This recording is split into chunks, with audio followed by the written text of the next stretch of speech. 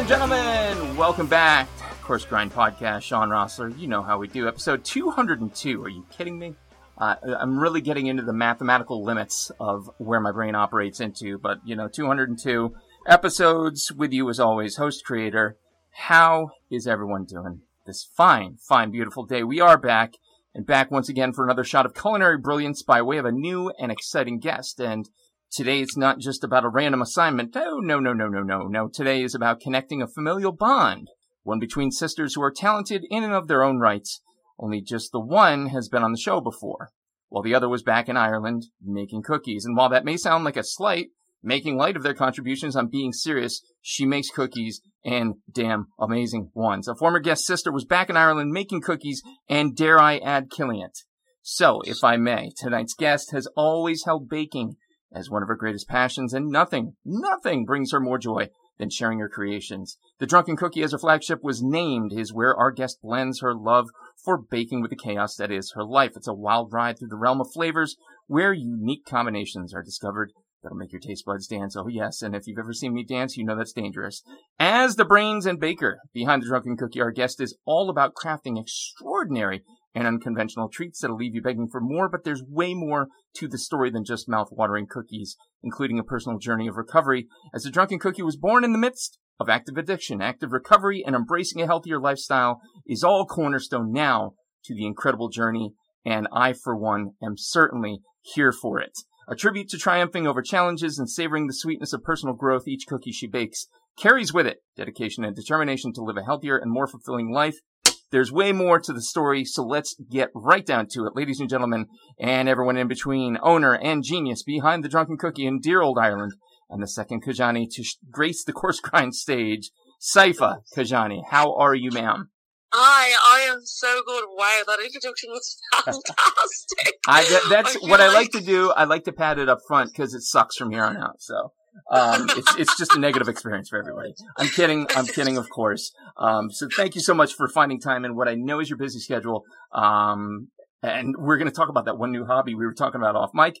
But for folks new to the program, folks with terrible short-term memories like yours truly, starters, mains, and afters. Starters, we talk about the backstory, the origin story, if you will, of the guest in question. Mains, we talk about where they're at, what they're doing, and why they're doing it. And finally, afters, a little bit more irreverent, a little bit more off the cuff, but no one's been seriously bodily injured in 201 episodes, so I don't see it happening today. So without further ado, Saifa, tell me about where and what you grew up eating. Jeez, I grew up eating everything and anything. So mom's Indian, dad's Pakistani, and then I grew up in Ireland.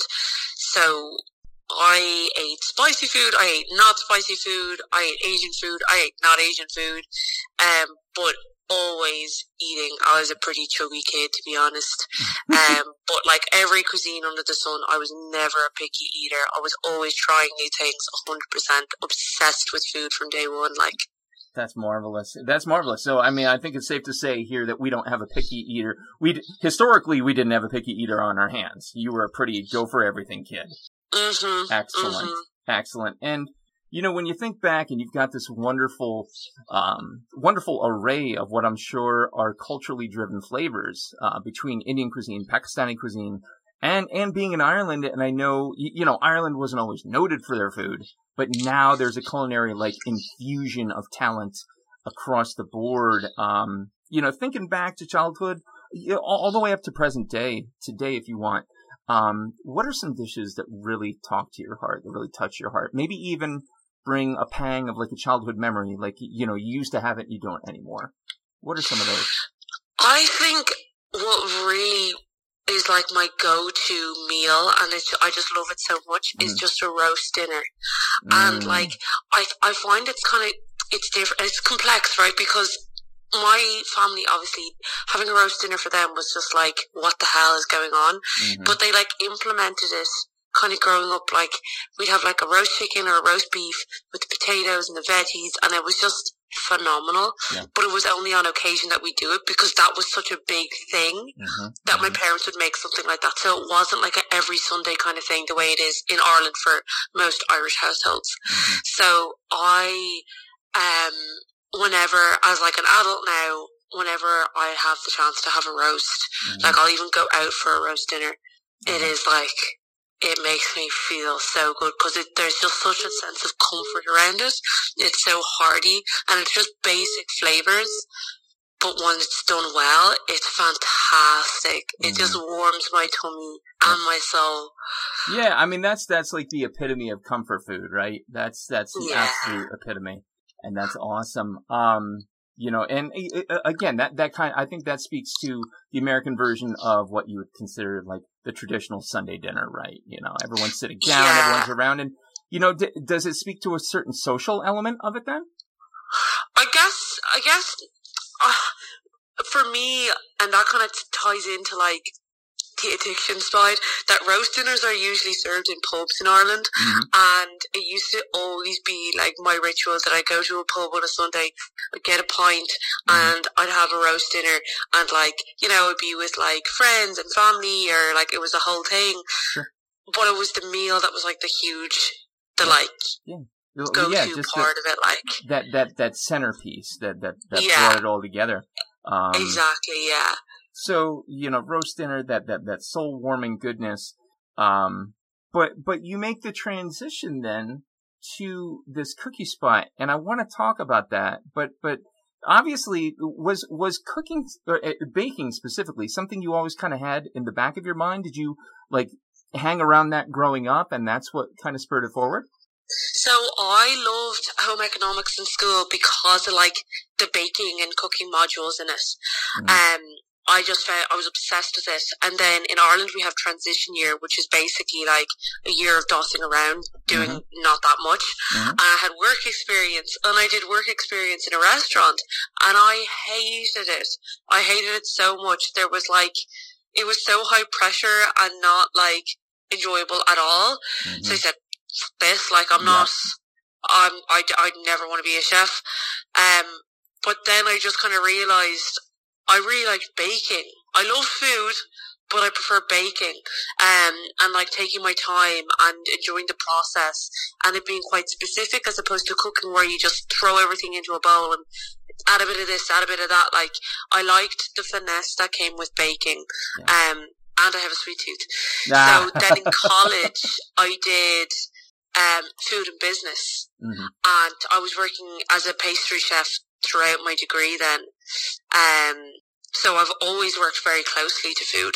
I love it. And that detail you speak to, that admittedly is the reason why I struggle with baking. I'm definitely more of a savory human, and it's because of the total imperfection of it, right? You know, you can play with it, and you can nudge it in a direction, and you can have it be not just so, but still, you know, pretty spot on.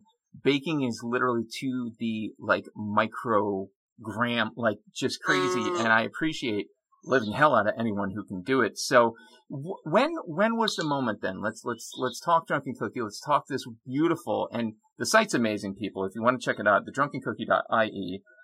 It is visually stunning. As a web designer on the side, you know, I take notice of such things, but it's visually stunning. The product is stunning, but the question becomes, how the hell did you figure out to go in that direction? What was the lightning strike moment? So I was working in marketing before, so I finished my my master's in business, and I was like, okay, well, I'm never going to be a chef, and I kind of just need to put this degree to use. So I was like, right, I need to get my 9 to 5 and start working towards that kind of, you know, adult life, than my big girl job. So it was in the middle of the pandemic, and I actually, a friend of a friend or whatever got me into this marketing role, and that was actually in a wine company. And I was like boozing a lot, to be honest. Like, at the time I was saying that, like, oh, like, I have to drink because it's the wine tasting and blah blah blah. And I, at that time, then broke up with my ex-boyfriend of 8 years. And I was drinking more then.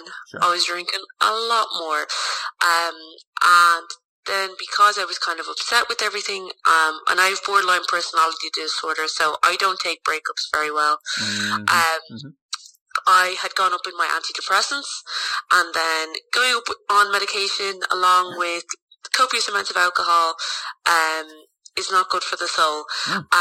So I ended up then losing my job because I was just a disgrace in work. I was coming in hungover. I was coming in tears. Like, I would leave the office to like for hours because I was just like depressed and couldn't function. Like, so then I was let go, and I was like, Jesus, I've really lost a lot here. The relationship and my like relationships with friends and family as well, full stop, was just chaotic. And mental health was just at an all-time low, and I had like a serious mental breakdown, which led me to hospital. And I then was talking to my brother, and he was like, Saifa, you have to have something to live for. And I was like delusional at this stage, because this has been going on for like about 2 months of just like severe darkness. Like, what the hell am I doing with my life kind of buzz. And he was like, you have to live for something. And I said, I've always wanted to own a cafe since I was a child. And he was like, so why don't you work towards that? And I said, how on earth is he expecting me to just open a cafe? And he was like, just start somewhere. So I was just thinking about like, oh, I'll just like, I don't know, do something then. I was so delusional. Like, I had just like let go and let God. So I was just like in this like weird space of living in a dream of, okay, I'm going to go over to London for like 2 days and I'm going to eat loads of cookies. And maybe I'll bring something back. Who knows? Okay. So I went to London.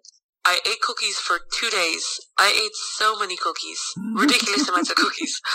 And I came back to Dublin, and obviously I have the culinary experience behind me, so I took all on board what those companies had, and along with my own kind of experience, I made a cookie, and there was trial and errors, and then I invited like 15 people over to come over and try these cookies. And everyone was like, yeah, cool, like sign me up, free cookies, 100%.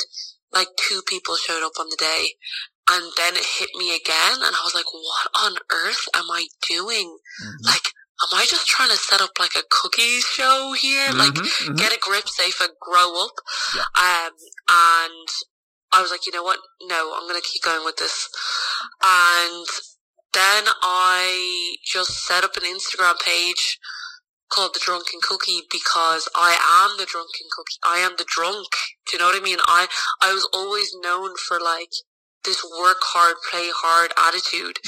And then I just started doing home deliveries because I got a few orders the minute that I set it up.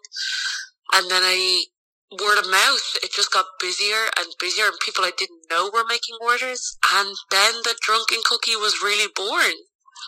That is. First of all, let me backtrack just a couple of huge steps. One, as an advocate of mental and behavioral health myself, I applaud and thank you for sharing your story, because a lot of people like to hide behind a facade and not share the imperfections that we all have in one way, shape, or form. And so kudos to you for sure. Now, the feel-good side of that is that you literally went from the bottom to what it feels like to the top now. Like, I don't think that's an overstatement or an overreach in any way, shape, or form. You know, I go on to Insta, I see, stuff about the Drunken Cookie. I go out to your site. Your site's amazing. And they look incredible. So to create that out of a very dark place, good on you. Like, bravo. Seriously. Thank you. Yeah. Thank you so much.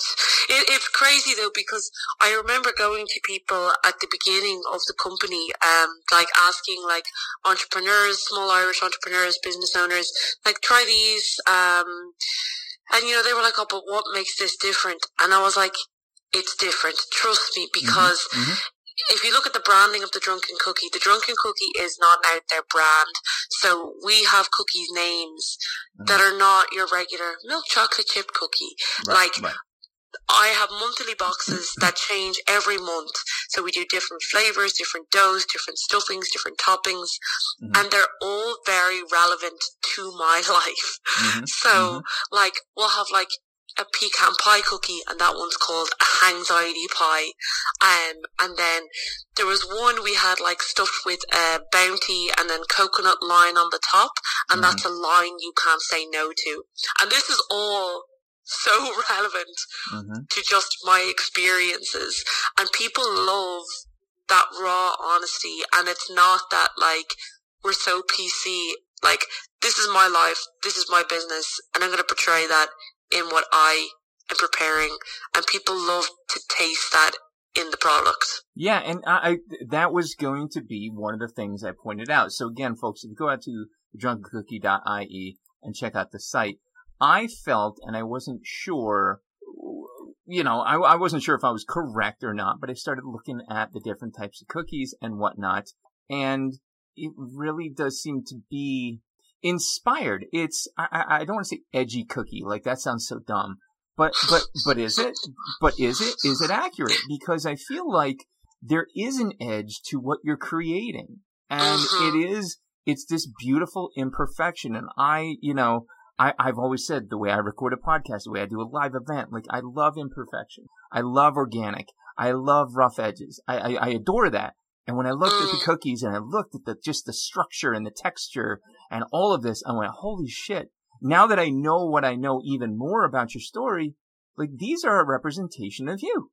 Yeah, that's it. Like, and it's beautiful imperfection is honestly, that's made me really emotional because like people see it from the outside and they just see like cookie names and they're like, this girl's crazy, but it's like there is so much to it. So much to it. And it's just such a big part of my life now. And I wouldn't change it for the world.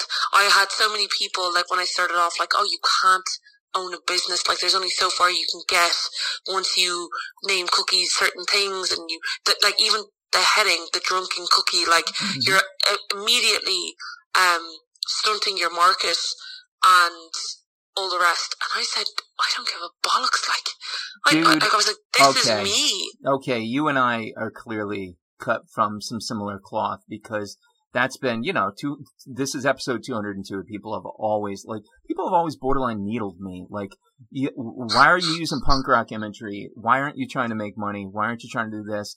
And to you, and I'll borrow bollocks. That's exactly what I said. Like, I really don't give a shit. I had a TV crew here the one day do an interview with me, and they asked, oh, well, where do you get revenue from? I said, what's that? I don't care. This is art. We focus in mental health on projection being a bad thing, right?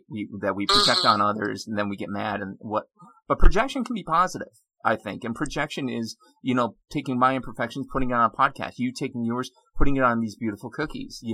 There's a positive way to go about it. And I adore the project front to back. The more I'm coming into it, I knew about it and I looked at it a little bit, but then, that kind of went to the side. But now prepping for the episode, like I looked and I'm like, these are stunning. That's the other thing too. They're visually stunning. And they're so over the top, and I'm over the top. You know what I mean? Projection, it's really out there. Projection at its finest. So, looking at these, so I've got to ask you, kind of in line with how the show typically goes about, like, greatest success and biggest failure cookie wise. There's got to be one that holds the title of all-time champ. And there's got to be one that you hope never crawls out from under the bed again. So, do you know what you'd pick for each of those? I know for our greatest success, for sure, we had, this was like, I'd say less than a year ago, we had a white chocolate chip cookie with rainbow sprinkles, with vanilla icing dashed on top, like splashed on top. So visually, picture it how you want, but we called that one a cum slut. Oh my God. It was a winner. That might Everyone loved it. Oh my God. That's amazing. That is... But this is the thing, right? You're never gonna have, a commercial, chain ever embrace, a controversial name? How much fun is it to just not truly give a fuck when it comes to this? This is it. And the people see that. Okay, she's a bit wild, but the product is good, like, and it's just like, it just makes so much more sense. Like, what else are you gonna got? A rainbow sprinkle cookie, like, with vanilla icing? Yeah. Boo, like, yawn. who's I've buying had that. Like, I've had that 10 times over, but what I haven't had is this dirty girl of a cookie. Like, wow, that's amazing. So, yeah. But here's the thing, I'm not gonna let you out of naming the biggest flop, because I know you know one. You might even know two.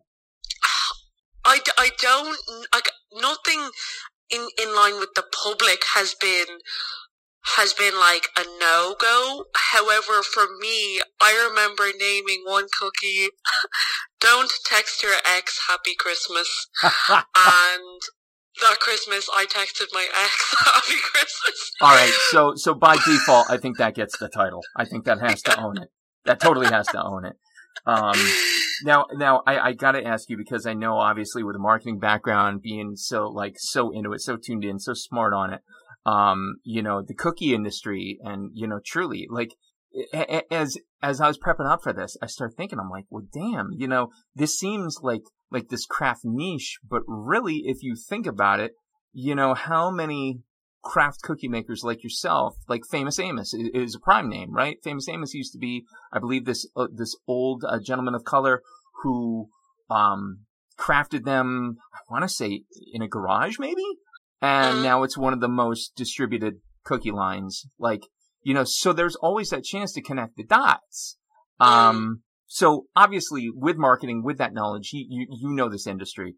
What is like the next big thing coming down the line in cookies? Maybe even, dare I say, baking? Maybe generalize it more. For culinary, it's been things like farm to table and stuff like that. Are there trends in the cookie industry? And if so, like, what are some of the ones we as the public should look for? Honestly, within baking, that is just too broad for little old me to answer. I could not tell you. But I am afraid that everything comes as a trend, right? So donuts, I don't know about the States, but the donuts were huge in Ireland. Huge. And now there are shops closing, and franchises closing left, right, and centre. Their doors are shutting. Now, I just got the cookies at that forefront just before they got really big. And so now the Drunken cookie, I feel, is known as a cookie company that they go to us for their cookies. And I think what competitors are trying to do is to kind of do what we're doing, that they add the Biscoff, then they add the Kinder, and then they add the blah blah blah, just to make it better than your average cookie. And then what comes after that, I really feel, and I hate to say this, is the crash of, like donuts did. You get over, you get the top of the bell curve, and then you come back down again. And I feel like where we kind of have that advantage is that we don't just do an Nutella cookie year round. Like, it changes every month, so we kind of, like, before people get bored, we come out with something new. Familiarity isn't breeding contempt in your brand. Yeah. Yep. Yeah. What's next to come? I have no idea. I know, like, people are loving, like, the whole cookie sandwich thing, but I think that's just, like, a whole other thing then. That's crazy. A cookie and ice cream. Like, that's a big day out. Do you know what I mean? I want to have products that you can have any day of the week. For sure. Or a late night and regretting it. So, industry trends aside, talk to me about not just a Drunken cookie, but Saifa, career-wise, like what's next? You're clearly chugging along. You're clearly doing big things. You took up stand-up comedy, like, as part of it, which is amazing. What's up and coming for you? Tell us. So basically, I had to, like, hire a manager for the Drunken cookie back in January because I went into treatment for my addictions, and this allowed me to have a lot of free time. So the Drunken cookie is rolling itself. And this has given me, and I'm so grateful that I'm in this position to not only focus on my recovery, but who I am and what I want to do. So, of course, the Drunken Cookie is like at the forefront. But for me, I like that I got to do things that I never got to do in active addiction, which would be try stand-up comedy. I'm trying to figure out who I am and what I want for my life. So I'm taking up loads of like extracurricular things to see what I like. And once I'm kind of more content in my own skin, I'm going to start working towards like making the Drunken Cookie the next Krispy Kreme of Ireland, and maybe even broader down the line in my lifetime. I love it. But that's where I really want to be at. But right now I'm focused on my recovery and doing things that Saifa enjoys, because Saifa doesn't really know who she is outside of being a big sesh monster and a big workaholic. So that's me at the moment. Well, I'll tell you what, this podcast host is a massive fan. So count me in your numbers. Just a miraculous, amazing story, and what a goal. And I'll say, Krispy Kreme, watch your shit, man. She's coming for you. She's coming for you. And by the way, Krispy Kreme, you're overrated. You're overrated. I said it. I don't care for him. There, I said it. However, I could definitely do some damage with Drunken Cookie. So, the amazing future, amazing journey. I'm certainly here for all of it. I want to turn now into the afters, the little bit more irreverent questions, a little bit more off the cuff. Again, no serious bodily injury that we've ever been litigated over. But who knows? The first time could happen. So, you and I are baking together. You have control of the playlist. What are we listening to? Drake. Nice. Nice. I mean, there was no hesitation there. Yeah, no, definitely Drake would be the passionate from miles away. I fuck with it. That's such a bacon vibe too, right? It's just like, all right, no hype. For me, it's usually like, Beastie Boys or Slayer or Pantera or something. But that's when I'm like breaking down, 10 pounds of ribs or something like that, and it's a knife in the middle. Oh! Baking, I feel, is much more cultured. So Drake it is, and I would definitely go with it for sure. You're going to be stranded on a deserted island, and you can only take 3 foods or food type items with you, inexhaustible supply, but only 3 things can you bring to that island. What would they be? Ooh.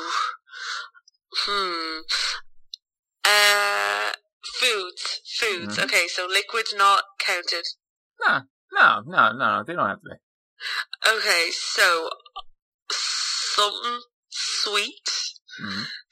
Wait, so is it, I'm getting technical, like to survive or things I just like? Yes. How about that? Yes. A little bit of both. Okay, I would say I would take an inexhaustible amount of fruit salad. Is that too diverse? No, that's cool. Fruit salad's one. And then I'd say salmon. Oh, I love it. Okay. Just a good protein and fat combination. Yeah. And then I got my carbs. Happy days. For sure. And they're both delicious. Yeah. So fruit salad, salmon. What's your third? I'm gonna go with liquid, even though you told me not to. But Coke Zero. Oh, I love that. Oh, no. Yeah. Represent the Coke Zero. Yes. I'm with you on that. Pepsi is dead to me. Strong choice. That definitely strong.